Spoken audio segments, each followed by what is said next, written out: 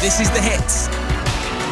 If you've not seen it already, check out the dress she was wearing at the VMAs. Rita Ora doesn't mess around when it comes to clothes, does she? She's, half of it's missing. It's Tuesday morning, I'm John Jackson. 17 minutes past 8 to be specific, if you've got to be somewhere.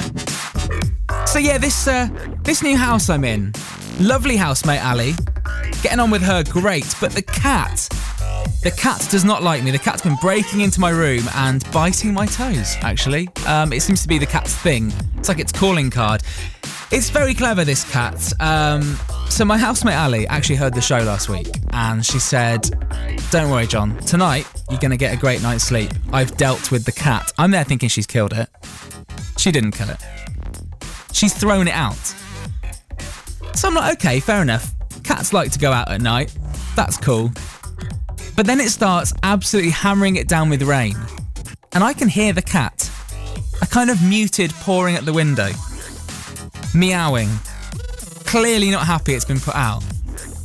And this went on for a few hours and I kept waking up and I was thinking, oh, the cat's gone. No, the cat is still there, still meowing. So I actually let it in through the window. And now the cat's strangely become my best friend. I get home, it's been sleeping on my bed all day, there's a cat-shaped imprint on my bed. It's actually at the door when I get home waiting to be fed, and it started texting me.